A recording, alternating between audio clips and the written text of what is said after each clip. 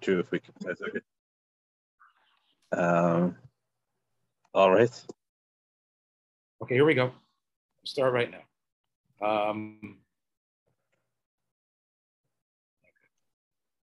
Here we go. I'll record it here as well. I'm recording. Shalom Avracha, this is a special Chuvas Apoiskim Rosh Chodesh. Also, we are on the heel. We're not on the heels, but we're about to come into a July 4th weekend. I thought it was appropriate to have someone speak in halacha, but also with an understanding of the democratic principles of our country and how they actually play out in a way that are informed by what we know from our halachic understanding, and there's similarities and differences. And there's also, of course, the ideas of Dina de Malchusa, and the fact that it happens here, the subject that Rabbi Aryeh Clapper, who has graciously agreed to speak, Aryeh is the dean of the Center for Modern Torah Leadership, but the subject he wants to speak about is also, I think, very connected to our parsha here in Chutz La'aretz anyway, or in the Golos Parshas Korach, where we can flesh out the ideas of the necessity of debate, fealty to a overriding constitution, the underpinnings of aforesaid Dina de Malchusa, and also equal protection of the law. Rabbi Clapper, it is, again, an honor, and especially I know that you have a book that is being published, I think, or has been published. Yeah, there we go. Yes. Can we focus on it? Yes. Well, again, okay. This divine will and human experience, Yeah. the explorations of the halacha system and its values, a work that I know was done with great care and accuracy, with your usual really honed in scholarship towards it. And I'm sure it's a book that is going to make a difference for many people who are seriously interested in that topic. Rabbi Clapper, thank you again. And I will ask everybody, of course, who is here to observe the normal etiquette of Zoom, to mute yourself. Rabbi Clapper, I guess you'll open yourself up to questions if people have them afterwards. Okay, thank you very much, Rabbi Kilvoas. Always a pleasure and a schus. So we have an ambitious goal in the shir today. I really wanted to connect. We're going to connect three different things. One is to talk just a little bit about how we relate to Ma'aseh Korach in light of democratic principles, because people often cite Korach as the anti-democratic principle, that Korach thinks Kicholei da kulam kedoshim, but we believe in hierarchy, and there certainly is a truth to that. But I want to present one makor that at least complicates that. We're going to move from that makor to a discussion about the way in which halacha regulates employer-employee relationships, because we'll see that the Meshech Chachma we're going to talk about in the context of Parshas Korach builds off halachic notions of employee relationships, builds a whole conception of how human beings should relate to each other in society. We'll show how the way in which he builds it can be complicated by seeing it in terms of two different American traditions, which I have, for convenience sake, called Jefferson and FDR. And then I want to show how the underlying principles of that relate to the conception of the 14th Amendment which is rooted in the Declaration of Independence, the notion of equality under the law. And I want to show how that value of equality under the law becomes part of halacha. And then we can complicate that by saying, but in what way does it become part of the halacha when we acknowledge that that both in American history and halacha, there are at least two different ways of understanding how that should be implemented. So that's a very, very ambitious agenda for a 45-minute shir or so. But so I hope you'll hang on to your intellectual hats as we start flying. Okay, I'm going to share my screen now, and let's take a look. Let's take a look at the first makor, which I'm open is going to be a very interesting makor in what it does to Parshas Korach. When it does to Parshas Korach is implicit, so you have to pay close attention. This is the Meshech Chachma, not on this week's parsha. This Meshech Chachma dealing several weeks ago, dealing with the parsha of Pesach Sheni.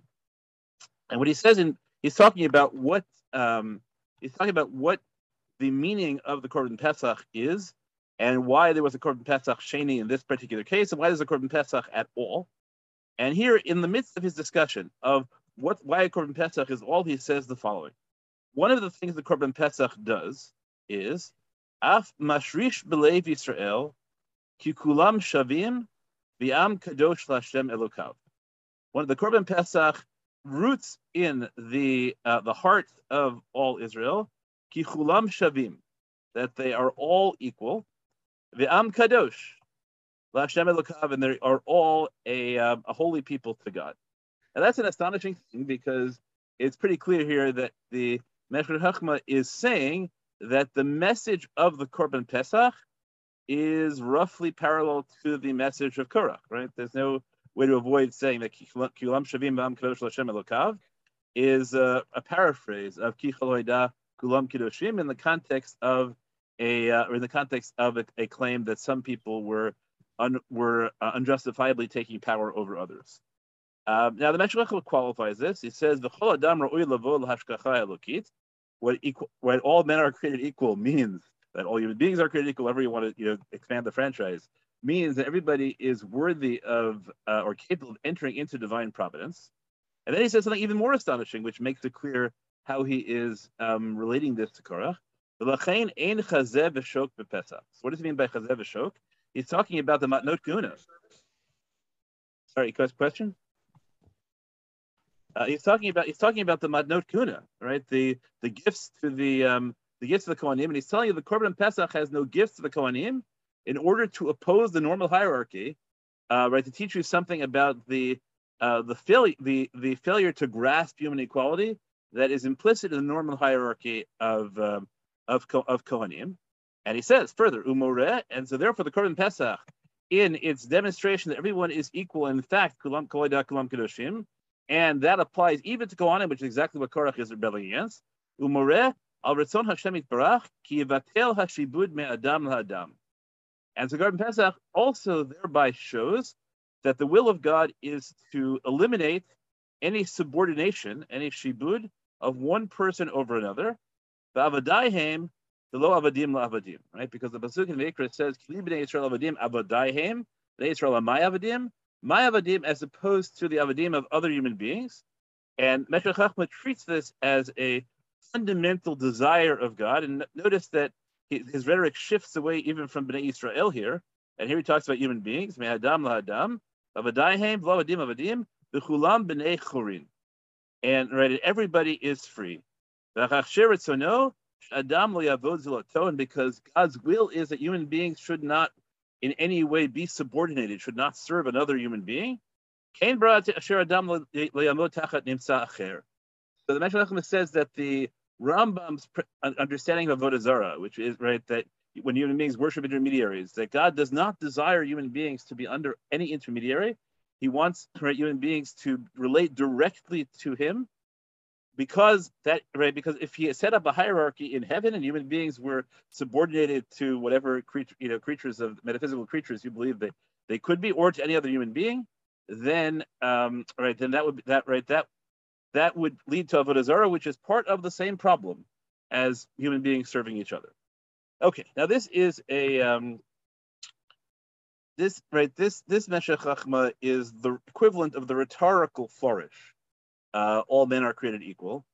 It sets out an ideal, and we know that ideal is not going to be carried out fully in practice. That in fact the Torah at least allows for and possibly encourages, even mandates, the concept of a Jewish melech.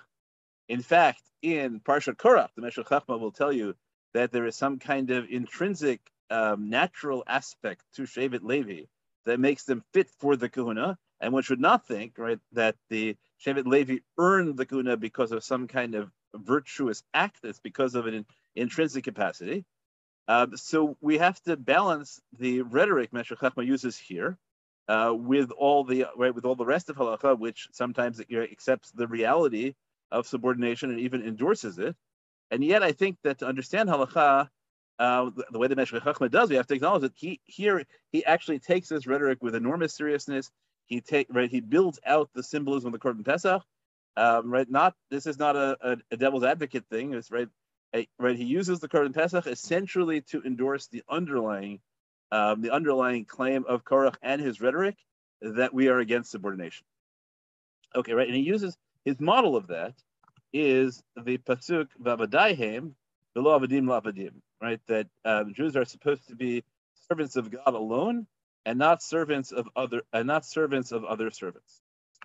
So that is that's a halachic framing, because there is a there's a drasha that shows up among other places on Gemara above Messiah, Yudam and Aleph, right? That's where the Gemara quotes this drasha of right?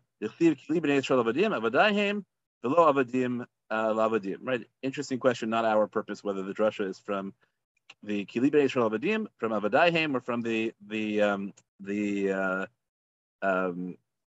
repetition, the superfluousness. Okay, how do we understand the drasha of Kili B'nei Yisrael Avadim Avadayim L'maaseh? Right, because L'maaseh Kili Yisrael Avadim Avadayim is not a pasuk that is speaking about political order. It's not talking about the relationship of Jews to government officials or the way in which we should set up a government official. It's dealing with the context of labor relations. So, in the context of the Gemara in Bav Messiah, there's a machloket Rashi and Tosfot, and I want to read the Gemara the way I believe that Tosfot does. Gemara says the following: Rav Nachman and Rav Chisda, both of them said that if you acquire a lost object for somebody else, right, you attempt to pick up a lost object for somebody else, then your friend, right, you can't succeed in doing that. We don't allow you to do that. Why not? Because we view the lost object as potentially the property of everyone in the Jewish people, and so by picking up the lost object for one person, you are causing everybody else in the Jewish community to incur an opportunity cost. And we don't allow we don't allow constructive agency. When you make yourself someone's agent without their authorization, we don't allow that. We don't allow you to choose to serve one person's interest at the expense of other people unless you are explicitly authorized. Okay, then Rava challenges this and says, Rava says, how can you claim that's so? Because there is an example of somebody that was explicit. We have a bright that says explicitly that that you can pick up, at least one kind of person can pick up a lost object for a third party. So what's the example, right? So it says the findings of somebody who's working while on the job belong to themselves. What is that true? If the Balabayit said to them, Nachesh imi hayom adori imi hayom, but if the Balabayit just said to them, work with me today, Aseh imi melacha hayom, mitziato shel Balabayit, so then all the things found by the worker belong to the employer. And Rava says, well, that proves that third parties can pick up objects for somebody else because this employee can. So that problem,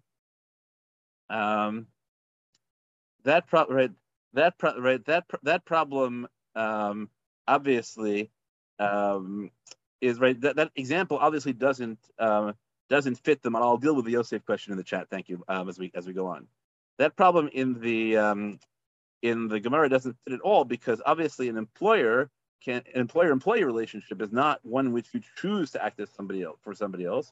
It's in which you are explicitly authorized. And so there's a dialogue of mutual incomprehension here between Rava and Rav Nachman, where Rav Nachman says, "What are you talking about? Right? Shani poel diadokiad balabaitu. Right? The employee is the extension of the employer's hand. That has nothing to do with third parties." And then Rava, says to him, "That's how can you claim that the poel is an extension of the balabayis? He can always back out of the contract." And Rav Nachman says, so what? He can back out of the contract, but he hasn't backed out of the contract, so he's just an extension of the employer. And it's like a dialogue. It's a dialogue of incomprehension. And then Rav Nachman adds something else. He says, Ki hadarbe, but when he backs out, tam achrinahu, that has nothing to do with our question of what the relationship between the employer and the employee is. That's because of the chsiv Kili B'nei Yisrael Avadim Avadayim v'lo Avadim la'avadim. So that's also like, who needs that, right? Rav Nachman explained Rav Nachman answered Rava's question beautifully. He said, right, look, you can tell me he can back out, but he hasn't backed out. So so while he is an employee, he's an extension of the balabayis. It's a really weird structured sugya. I want to point out that Tosfos has just an astonishing line at the end of it.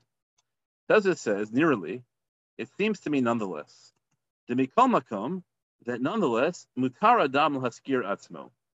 Despite this sugya, it is legal for people to hire themselves out as employees. Where Tosfos, it sounds like Tosfos believes that the simple reading of the sugya, which we right at the end he says, well, I don't think you have to go that far, but the simple reading of the sugya says Tosfos is that any any employment is the kind of subordination of one person to another that is against the spirit of Torah. I saw a question in the chat: does this apply to faceless corporations? And the answer, I think, is yes, because especially the way the Meshech Chochmah set it up for us, the problem is not the subordination to another human being. The problem is any kind of diminution of human autonomy. Right? So God doesn't allow human beings to be subordinate to celestial creatures either, Kal v'chomer, to non-celestial corporations. And we'll have to figure out, right? Obviously, that's where we're going to be going at the very end, is to figure out how does this relate to subordination to a government. But the drift of the sugya is that Kilib Yisrael Avadim goes so far as to, right, in principle, as to ban employment. And if you read it that way, right, so Tosfos says it's mutter. If you read it that way, I think the proper way to read this sugya, according to Tosfos, is as follows. Yad poel ki yad balabayitu, right, is the same language we use for yad evet ki yad rabo. It's a claim that the relation between employees and employers is the same as the relationship of an eved to an adon. And that we really strongly object to. The question is, what does it take to avoid that? So Rav Nachman says at the end, all it takes is you're not in eved ivri, which means that you have a realistic prospect of ending the contract on your own. And so long as you can end the contract on your own, so long as you can, so long as you can end the contract in midday, you're not an eved, and Kilib Yisrael Avadim is fine with that. All we need to avoid being an eved is you have to be free to leave. Any voluntary relationship is not avdut. And we could argue, so how does the Torah permit even eved ivri? And the answer is because even an eved ivri, in principle, can buy their way out of a contract. It's just they're paid in advance, and because they're paid in advance, they can't. In practice, they were paid in advance because they're desperate for money. According to the Rambam, it's usher to sell yourself unless you have absolutely no other means of obtaining support. So in practice, an eved ivri is an eved because they don't really have the option of leaving, because they're not allowed to leave without paying back their initial price. There's a machloket achronim about whether somebody who hasn't signed the contract, specifically calling themselves an eved ivri, is allowed to leave a contract if they were paid in advance and can't repay it. But let's leave that issue aside for now.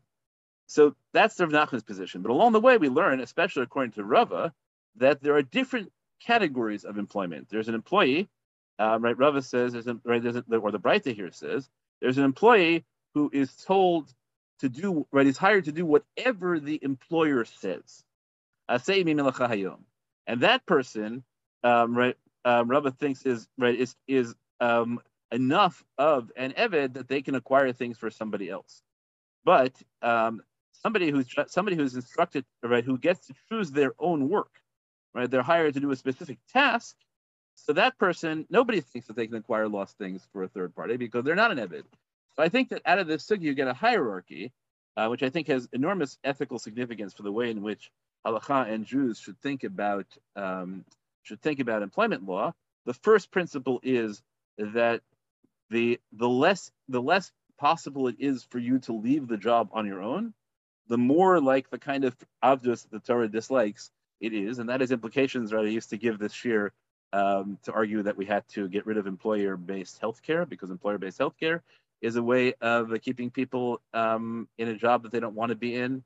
And we could, right, and I think that there's lots of practical discussions to talk about how to balance this with the legitimate interest of employers in having their workers commit to staying because so that they'll invest in training them. So employees also have an interest in them. How you deal with issues like vested pensions, all those sorts of things like that. But the underlying moral principle is that halakha wants people to be free to work for themselves as opposed to others. Interesting machloket about whether that means halakha wants people to be free to work for themselves as opposed to others, or halacha wants them to be free to choose whom to work for. All right. Some achronim think that this principle only applies if you're leaving to be self-employed, and other people think it applies even if you are leaving for another job. And there's another machloket achronim about what happens if you're leaving not because you dislike the work conditions, but because you want more money. Is that also the kind of freedom that the Torah endorses? Right, those are all interesting questions, but tangential to us. And the second principle is that even within your job, halacha sees you as less a slave and therefore less in violation of the principle of Kili B'nai Yisrael Avadim Avadaihem, the more autonomy you have about your task. So we should try, as a community, right? Our goal is, and individually, our goal is to try and give everyone the option of leaving employment at will, and of choosing their tasks within their existing employment, and all that has to be balanced with a plausible economic regime. But I will say that one of the ironies here is that Jewish institutions are often the least in consonance with this. When I worked for day schools, the standard day school teacher contract, which I'm told is still the case in many places, is that teachers are required to teach X number of periods and handle X administrative jobs and do whatever else the administrators may tell them to do without restriction. And I objected because I thought that's a slavery contract, right? That really, it. And then if you have schools in addition where they don't pay the faculty on time, then you can't leave because you're afraid they won't pay you if you leave now, even for the work you've already done. So too often Jewish institutions are not living up to this premise, and I think that it would be worthwhile to try and encourage that. Okay, that's one way of reading Kili B'nai Yisrael Avadaihem Lavadim.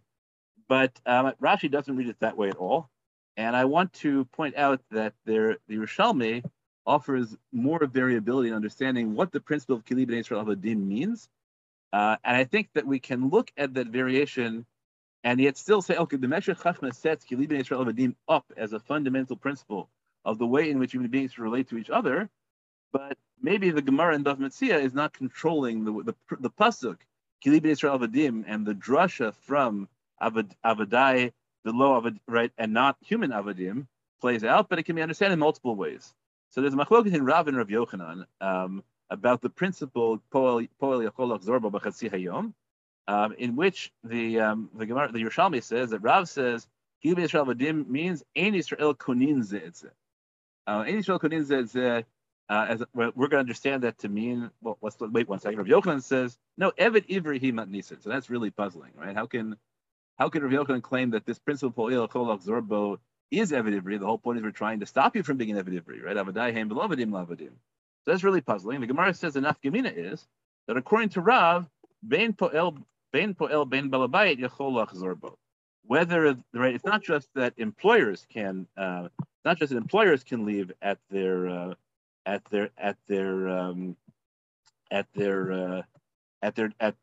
but not employees can leave at will, but employers can leave at will just as well. Right, which means Ein Yisrael Konin Ze'etzeh means that there simply are no binding employment contracts in Judaism.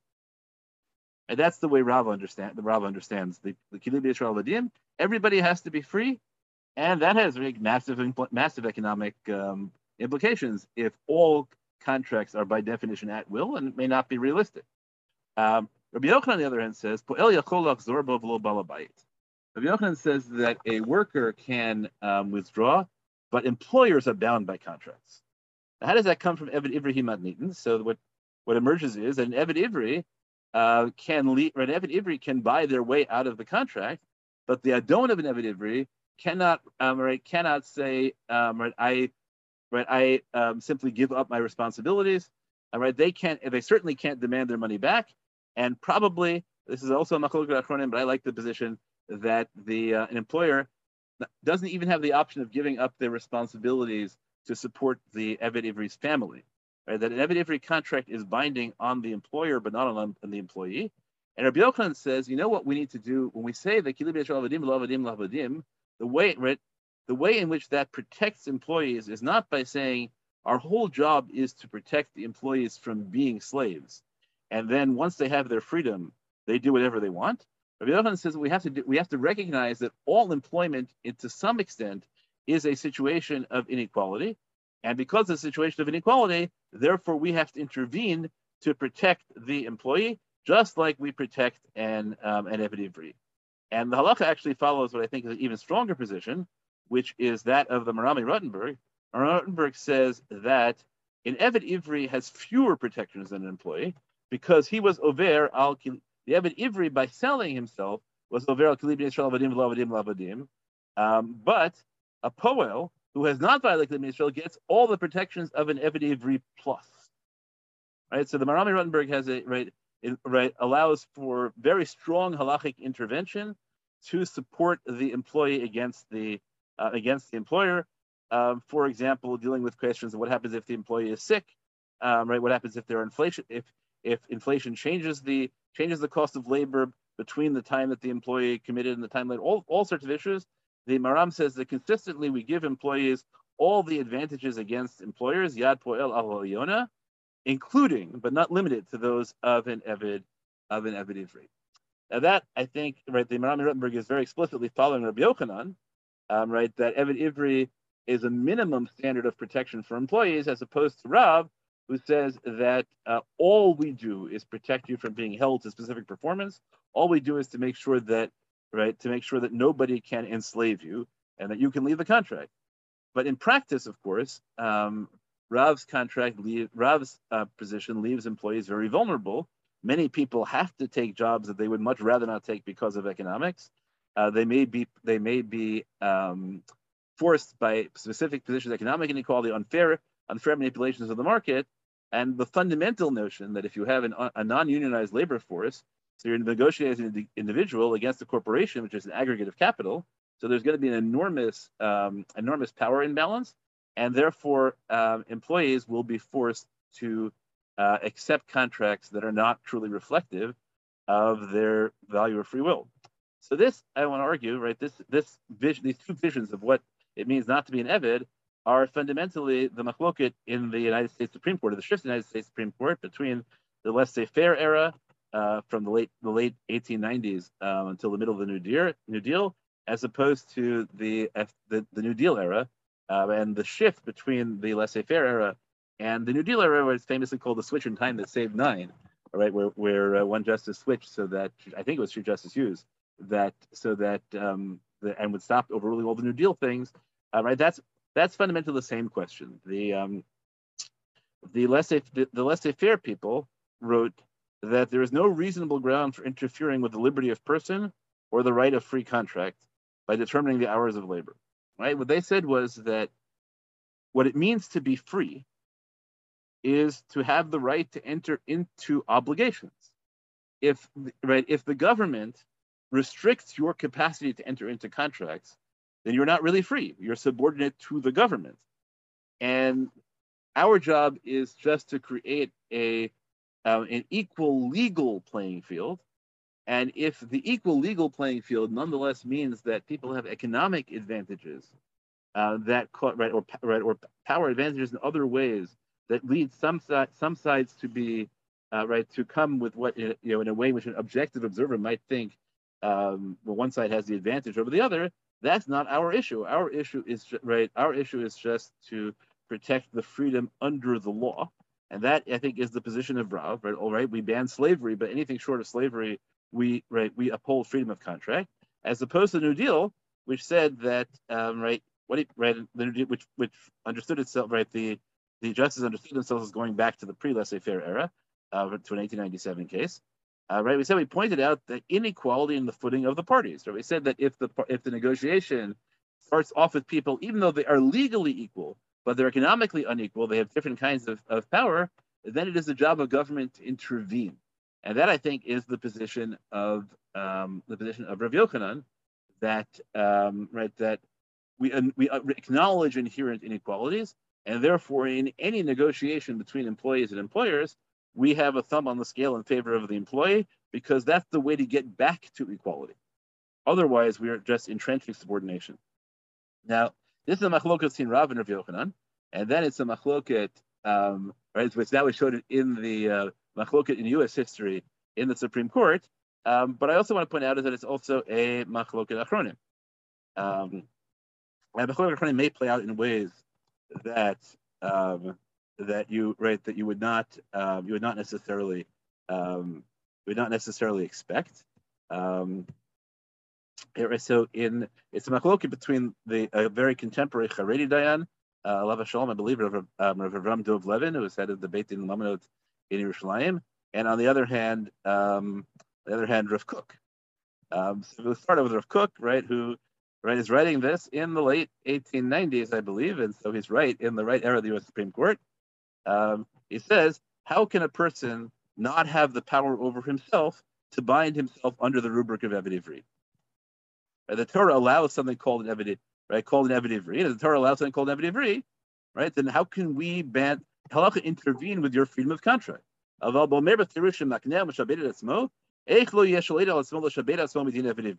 Kook says that if the Torah permits the category of Eved Ivri, therefore the Torah permits every other contract so long as it is freely entered into. Whereas Rav Dov Levin said no, right? Sometimes there's an inequality in the contract, and our job is to intervene. And he, of course, quotes the Maharal. Okay, so we have a machloket playing it out. We have a machloket in Amoraim in the Yerushalmi that happens to roughly parallel the machloket in the two eras of the Supreme Court. And interestingly enough, during the laissez-faire era of the Supreme Court, there is a rabbinic figure of Rav Kook, and that's what's always talk of the dangers of being careful what you wish for in terms of modernity, because modernity, the progressive position is often not in one era is often not perceived as progressive. Later, and Rav Kook is particularly problematic in that area as to what constitutes progressive. So Rav Kook adopts the full laissez-faire notion that when the Torah says that we want people to be free and equal, what it means is we want them to have absolute freedom of contract, even if their choice under freedom of contract is to bind themselves into a contract that fully resembles slavery. Whereas the Rav Dov Levin says that no, it's the job of government to intervene when contracts show unfair standing of one party on the other. Okay, so now I want to connect this to one further idea, and the one further idea is Dina Malchusa Dina, and I wanted to show you that there are positions that I find very powerful in halacha that connect the concept of equal protection of the laws, which again I'm rooting back in Meshech Chachma, and I think that Meshech Chachma, right, connects equality with Kili B'nai Yisrael Abadim. It's against subordination, and subordination means that the law cannot entrench the power of one person over another. That's what equal protection fundamentally comes to prevent, the subordination of one person to another under the rubric of legal power. So that notion obviously shows up many times in Torah as a principle among Jews. Torah achat yeh le'ezrach v'lagera go b'tochem, mishpat achat yeh lechem k'ger k'ezrach yeh, chukah achat yeh lechem, akal chukah achat yeh lechem. That's right. It's an ongoing principle. So I wanted to show you that two 20th century figures explicitly saw that as the notion of equal protection as a fundamental notion of Dina Malchuta Dina. All right, one of them is Rav Chaim Regensburg, who was the Av Beit Din of Chicago. Right, so he wrote, "Mikol ze nochachnu sheklal gadol hu b'mishpatim v'chukim sheb'dina shetzarich liyot shivyon muchlat ben kol hatoshavim ve'ezrachim." Right, that there has to be absolute equality amongst all the residents and citizens. All right, so he takes this not as a principle of halacha among Jews, but as a principle of political organization among human beings. All right, this is one of the. He says this is one of the essential characteristics of all chok umishpat. Okay, right, and a chok which lacks this characteristic is not a just chok, no chok tzedek. So that's an amazing claim, right? And he says it explicitly says that this is not a principle within halacha, but a principle about law. Okay, the same notion is said by is said. I don't know how much bigger I can make it. Try to make the screen bigger. Okay, right. So from all this we have proven, right, that it's a great principle. There must be one chukah for you and for the ger of the Ezrach of the land. Is one of the essential characteristics of every chok and mishpat, and a chok which just lacks this characteristic is just not a chok. Okay, I apologize that I am not handling the meeting controls well. I don't know a way to make my screen bigger. I apologize. Okay, anybody wants afterwards? I'm happy to put send you the makarot as a whole. Okay, the second person is Rabbi Ephraim Tischel Weinberger of Tel Aviv in a sefer called Samchut HaTzibur B'Bchirat Anshei HaMemshal or Halacha. Right, so he writes fundamentally the same thing, right? That Chok HaTorah hu neged yitzirat tchumim haflayot u'ma'amadim shonim ba'alei zchuyot yeter. The Torah is against the creation of boundaries, distinctions, discriminatory distinctions, and variant standings where some people have more rights than others. Chukah achad yeh lechem klal haTorahu. Right, that there should be this is the klal of the Torah, not dealing with Torah. Yotzei Efo shechukei hamalchut hamdina mechayvim et ezrachim, that the law, right, din malchus hadina applies only, right, the laws of the government and the state obligate the citizens. V'yesh lahem tokef, and they have power. Rak im hem chukim demokratiyim. Only democracies have legal force under din malchut hadina. Right, and if they're democratic, beli kol avdel kol shehi ben ezrach le'ezrach, without any distinction at all among citizens. And so I think that this is this principle is what the Meshech Chachma is talking about, and that and what the argument is that labor law is just one instantiation of a fundamental Torah principle that human beings are not supposed to rule over each other. And therefore, all organizations that distribute power among human beings have to do so in a way that creates complete inequality. So I have to talk about a couple of things to challenge this. One is, some person asked the question earlier, what about Yosef and Mitzrayim? So the answer is that Yosef's subordination of the Egyptians to Paro is a chait. And I argue that chait is fundamentally what the chait for which Yetziat Mitzrayim is a kapara. I'm sorry, Shibud Mitzrayim is a kapara, right? Pretty straightforwardly. Yosef has many zechuyot, but in the end, Bnei Yisrael don't get to leave Eretz Yisrael. They don't leave Eretz Mitzrayim until they take. Right, Yosef doesn't get to leave Eretz Mitzrayim until Bnei Yisrael redeemed. Why is there such a connection between Yosef and the redemption? And that Meshech Chachma actually says this draws that connection in the statement before the one we read, because Yosef is responsible for Shibud Mitzrayim.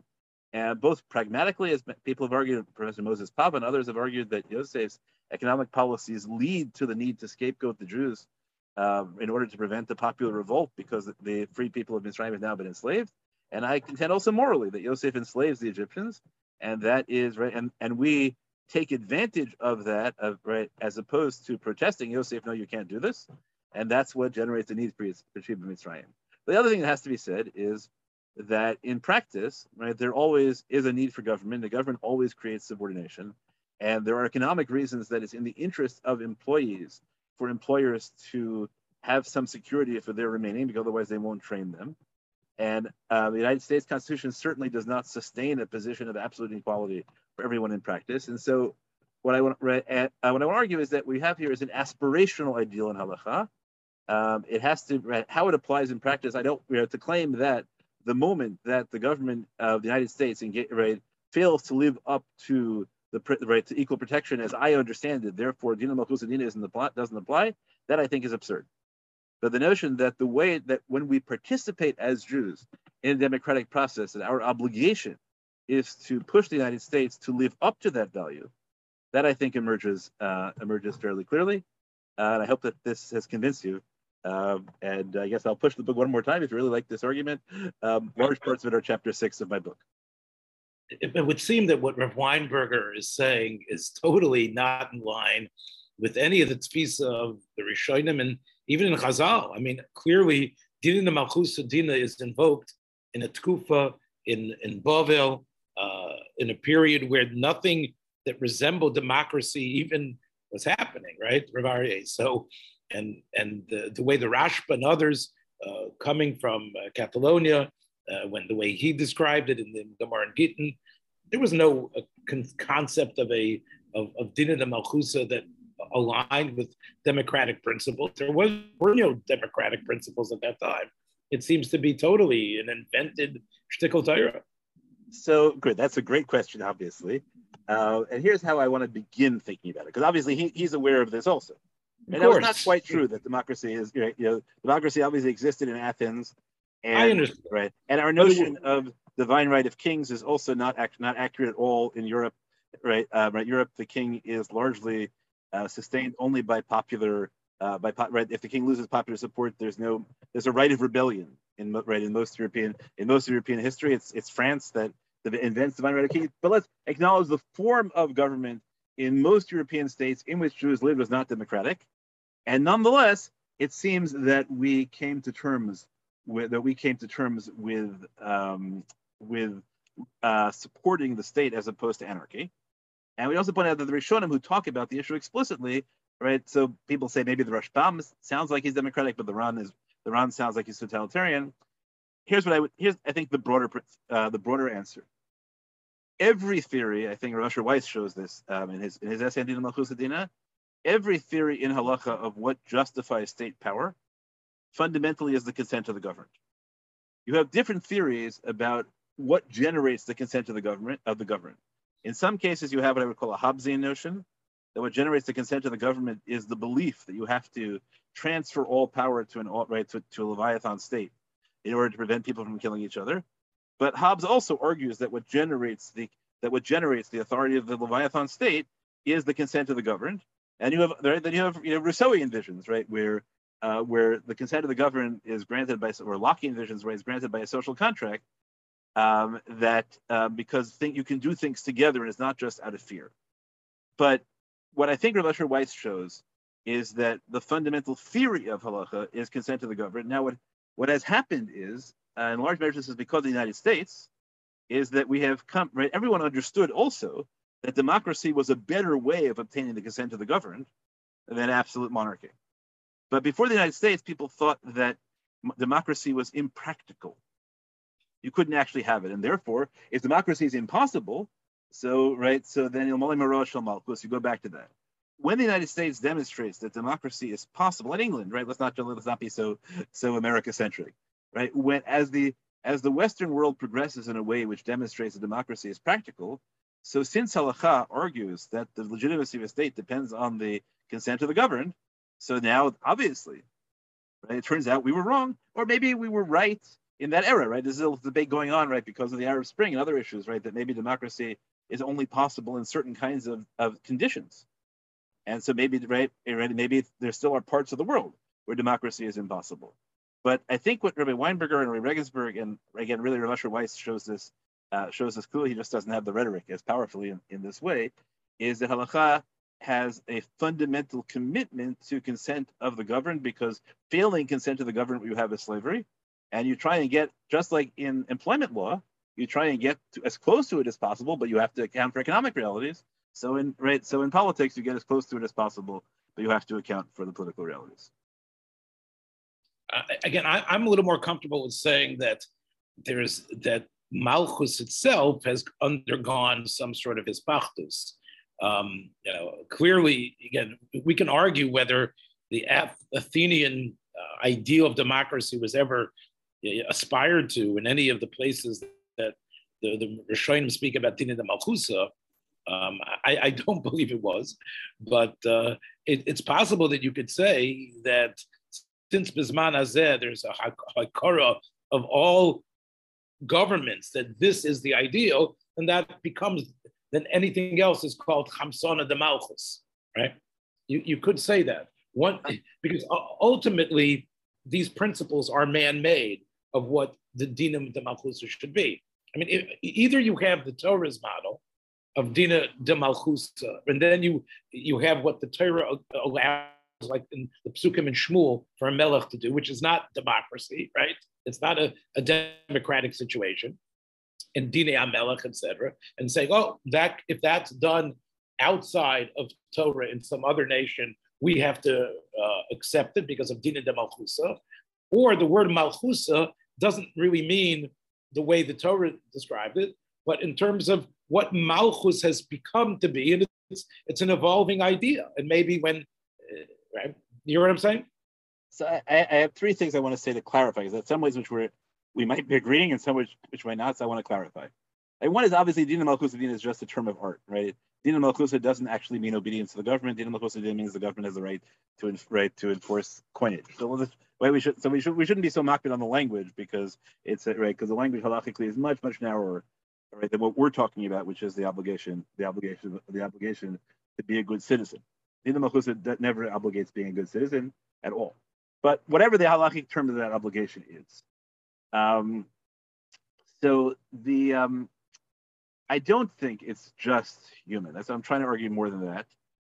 So we're talking about the concept of melech. So I have a different share, right? We can bring it back at some point, that where I accept the Maratz Chayes and Roshal Yisraeli's notion that the power, right, that if you read the Torah, the melech has no necessary power. The melech can be a figurehead in the British constitutional sense, and the powers of the melech, but the melech can have as much power as the people grant to the king via social contract. And the Maratz Chayes locates the social contract as the Rosh Israeli in the moment where the people tell Yehoshua, Kol ish asher yamra picha yumat, but there's no reason that we can't renegotiate that for the Melech HaMashiach. So I don't think the Torah in any way mandates a specific form of government. Right, the use of Malchus is a purely symbolic category. So the question is, so of course, right, because of Ilmali Marash El Malchus, you have to, right, it's almost always better to support the existing government. But 1 second, but yeah.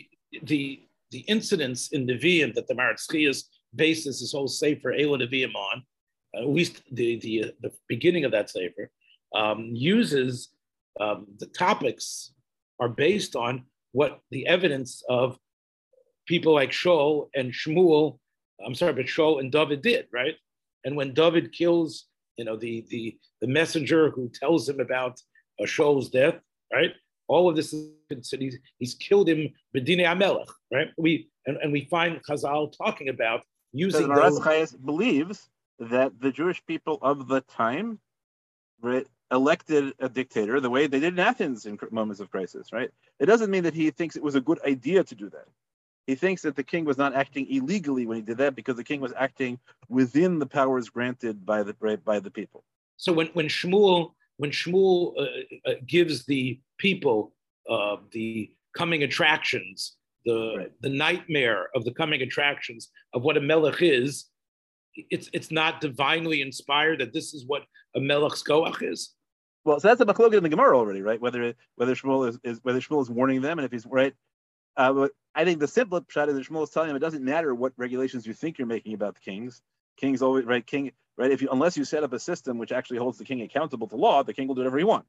I think it's pashut pshat, but there's a machlokes achronim about that. And, there is a position that says that is actually the powers of the king d'oraisa, but that's not the pashut pshat, not the way we paskin. I don't believe. Whatever psak means on the Hilchos of the Mashiach. I think this issue was addressed because when the powers of the state were set up, right? What should the powers of the state of Israel be? On the theory that Rav Kook says the powers of the Malchus, right? Which I think everyone basically accepted, the powers of the Malchus devolve on the people in the absence of Malchus. And I think that the correct theory that came out was that you have an obligation, that you give the government whatever powers you think are necessary for the government to carry out its purpose, and you shouldn't give it more.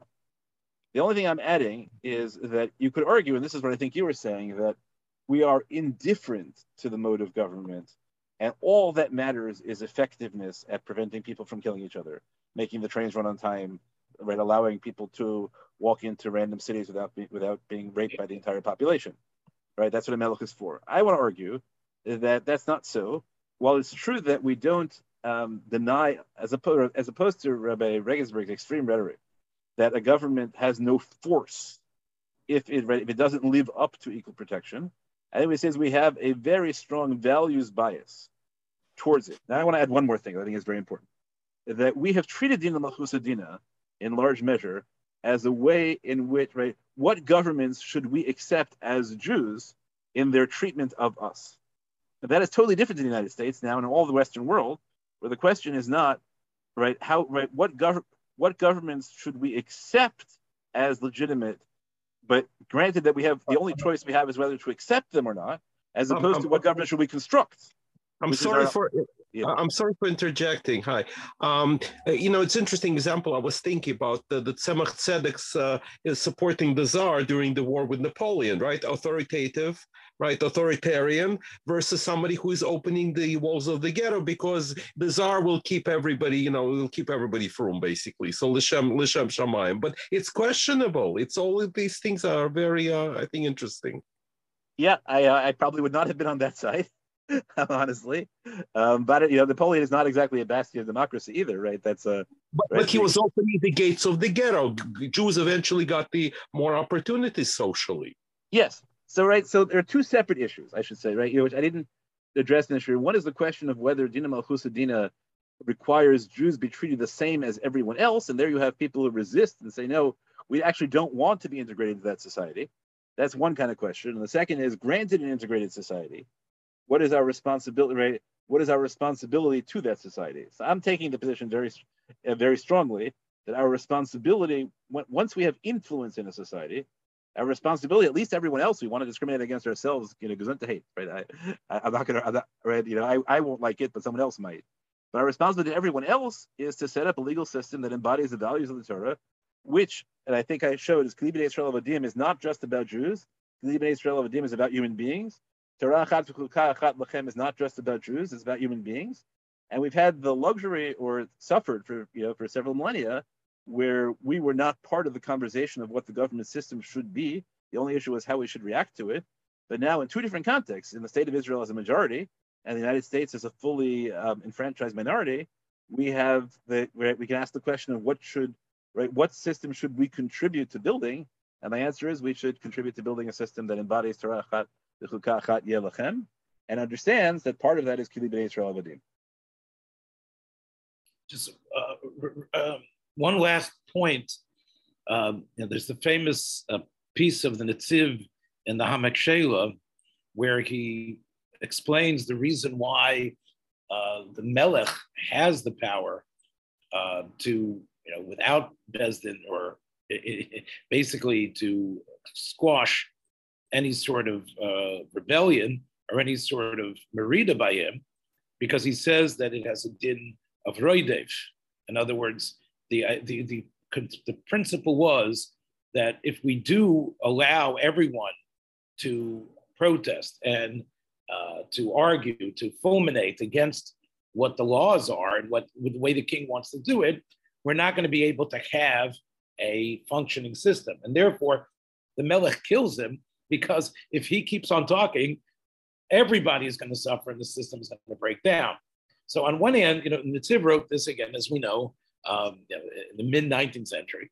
But his idea was that the Melech operates because otherwise you're going to have anarchy. Now, going back to what we're talking about today, it wouldn't be true, because because now there is a system in place for protest, for issues to be raised, and for the government to still be to function not only nominally but effectively. So you wouldn't necessarily have that halacha to be able to say, okay, the din melech is based on the din melech to basically obviate normal halachas, because otherwise it's, as you say, he's every person who raises his voice is a roidif of the cow. How would you respond to that? I think again, I'm not the Netziv. I have to know when he wrote that. It's more likely early 20th century than mid 19th. Right, but he wrote it in the Shiltas, which was printed in the latter part of the 19th century, 1860 something, 1870. That early interest. The Netziv, the Netziv reads Migdal Bavel as an anti-Bolshevik I understand from the Hamek Dover and Parshas Noah. So I understand that that it was a legitimate political position, right, to see democracy as a threat of crazy people, and really they weren't seeing democracy in the notion of capitalist democracy. It didn't occur, right? They were talking about democracy in the communist sense, right? That those issues were inextricably linked to them, as many people thought. As opposed to having some kind of elite barrier. I think that was an serious political judgment. I'm not, rejecting the possibility that there aren't still areas where that's true, right? We have lessons that we learned from United States interventions to try and create democracy in various places and figure out why they failed or not. All I'm saying is, I might have my position, but those are political disputes. The question I'm asking, there's a off here. The question I'm asking is, or contending is, that granted the possibility of a genuine democracy, right? Does the Torah prefer that? And therefore, when the question is, what form of government should we create, right? What should we engage in? The answer is, obviously, you shouldn't push for democracy if the result is going to be anarchy. Everyone's going to die, right? That's a bad principle. But it's reasonable for us to say, look, you know what? We know a lot more about the practicality of democracy. That's what we say. Right? We know a lot more about the practicality of large-scale democracy now than we did 200 years ago, or even 100 years ago. And therefore, there's really very little excuse, right? Because our push has to be towards equal protection, towards Kli B'nai Yisrael Avadim, and that should be what motivates us when we set up the system within whatever we think are the practical things we think. If we think the consequence of excessive democracy is massacre, is great, but if we think the consequence of democracy is that we lose some kind of privilege, then no, right? We're not allowed, right? Right, or even right. Forget us, right? That Group A will have privilege over Group B, as opposed to being treated by equally by the laws. I don't see how we could, right? Or at least the argument I'm making, the chain of the tradition that I am setting out, would argue that no, that's a violation of your obligation to Torah ethics. If you don't see unequal treatment of the laws as a problem. Well, Rabbi, thank you so much. I think that this is a charge, and I think a salve, a balm, especially in this contentious period where so much about what is the nature of our democracy. I think it's important to hear this voice, to hear what you're saying, and to appreciate, as I said in the blurb, this Malchus Shel Chesed, that Malchus, however the broad way you're going to interpret it, and to go out there like so many of my Rebbeim did, and proudly celebrate this Monday with without any busha at all. Yeah, we share a Aaron Soloveitchik, Baruch Hashem, as a Rebbe, and right, and everything I'm saying here, I think is straight out of our mutual Rebbe in that regard. Yeah. So thank you again, Rabbi. I think we, if anybody else, I think we pretty much covered what you wanted to cover, correct? Yep. The Archaim will have to wait for a different time. Yeah, I'll have to put that to other share. Yeah, can't get everything in. That was a lot. All right, and you'll send me your the source sheet. We'll send it out. Yes. Hey, thank you again, Rabbi. We'll be Bekesher. Thank you. Bye-bye. Thank you, everyone, for listening. Feel free to email me if you have questions. Very much.